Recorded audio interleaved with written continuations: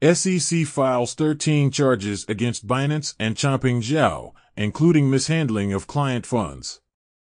Bitcoin drops below $26,000 USDT.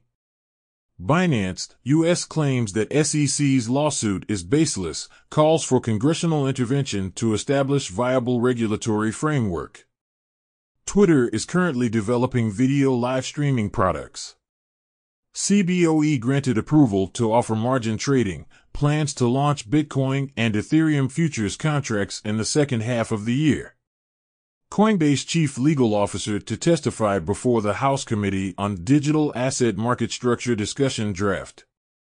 Bitcoin mining firm Marathon Digital plans to complete $14.25 million in private equity financing.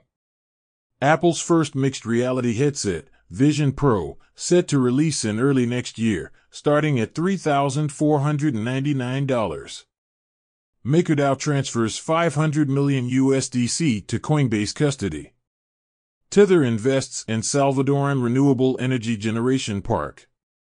Taiwanese singer Maki Big Brother to deposit all BAYC and MAYC to Binance NFT platform in show of support. That's all for today. Have a good one.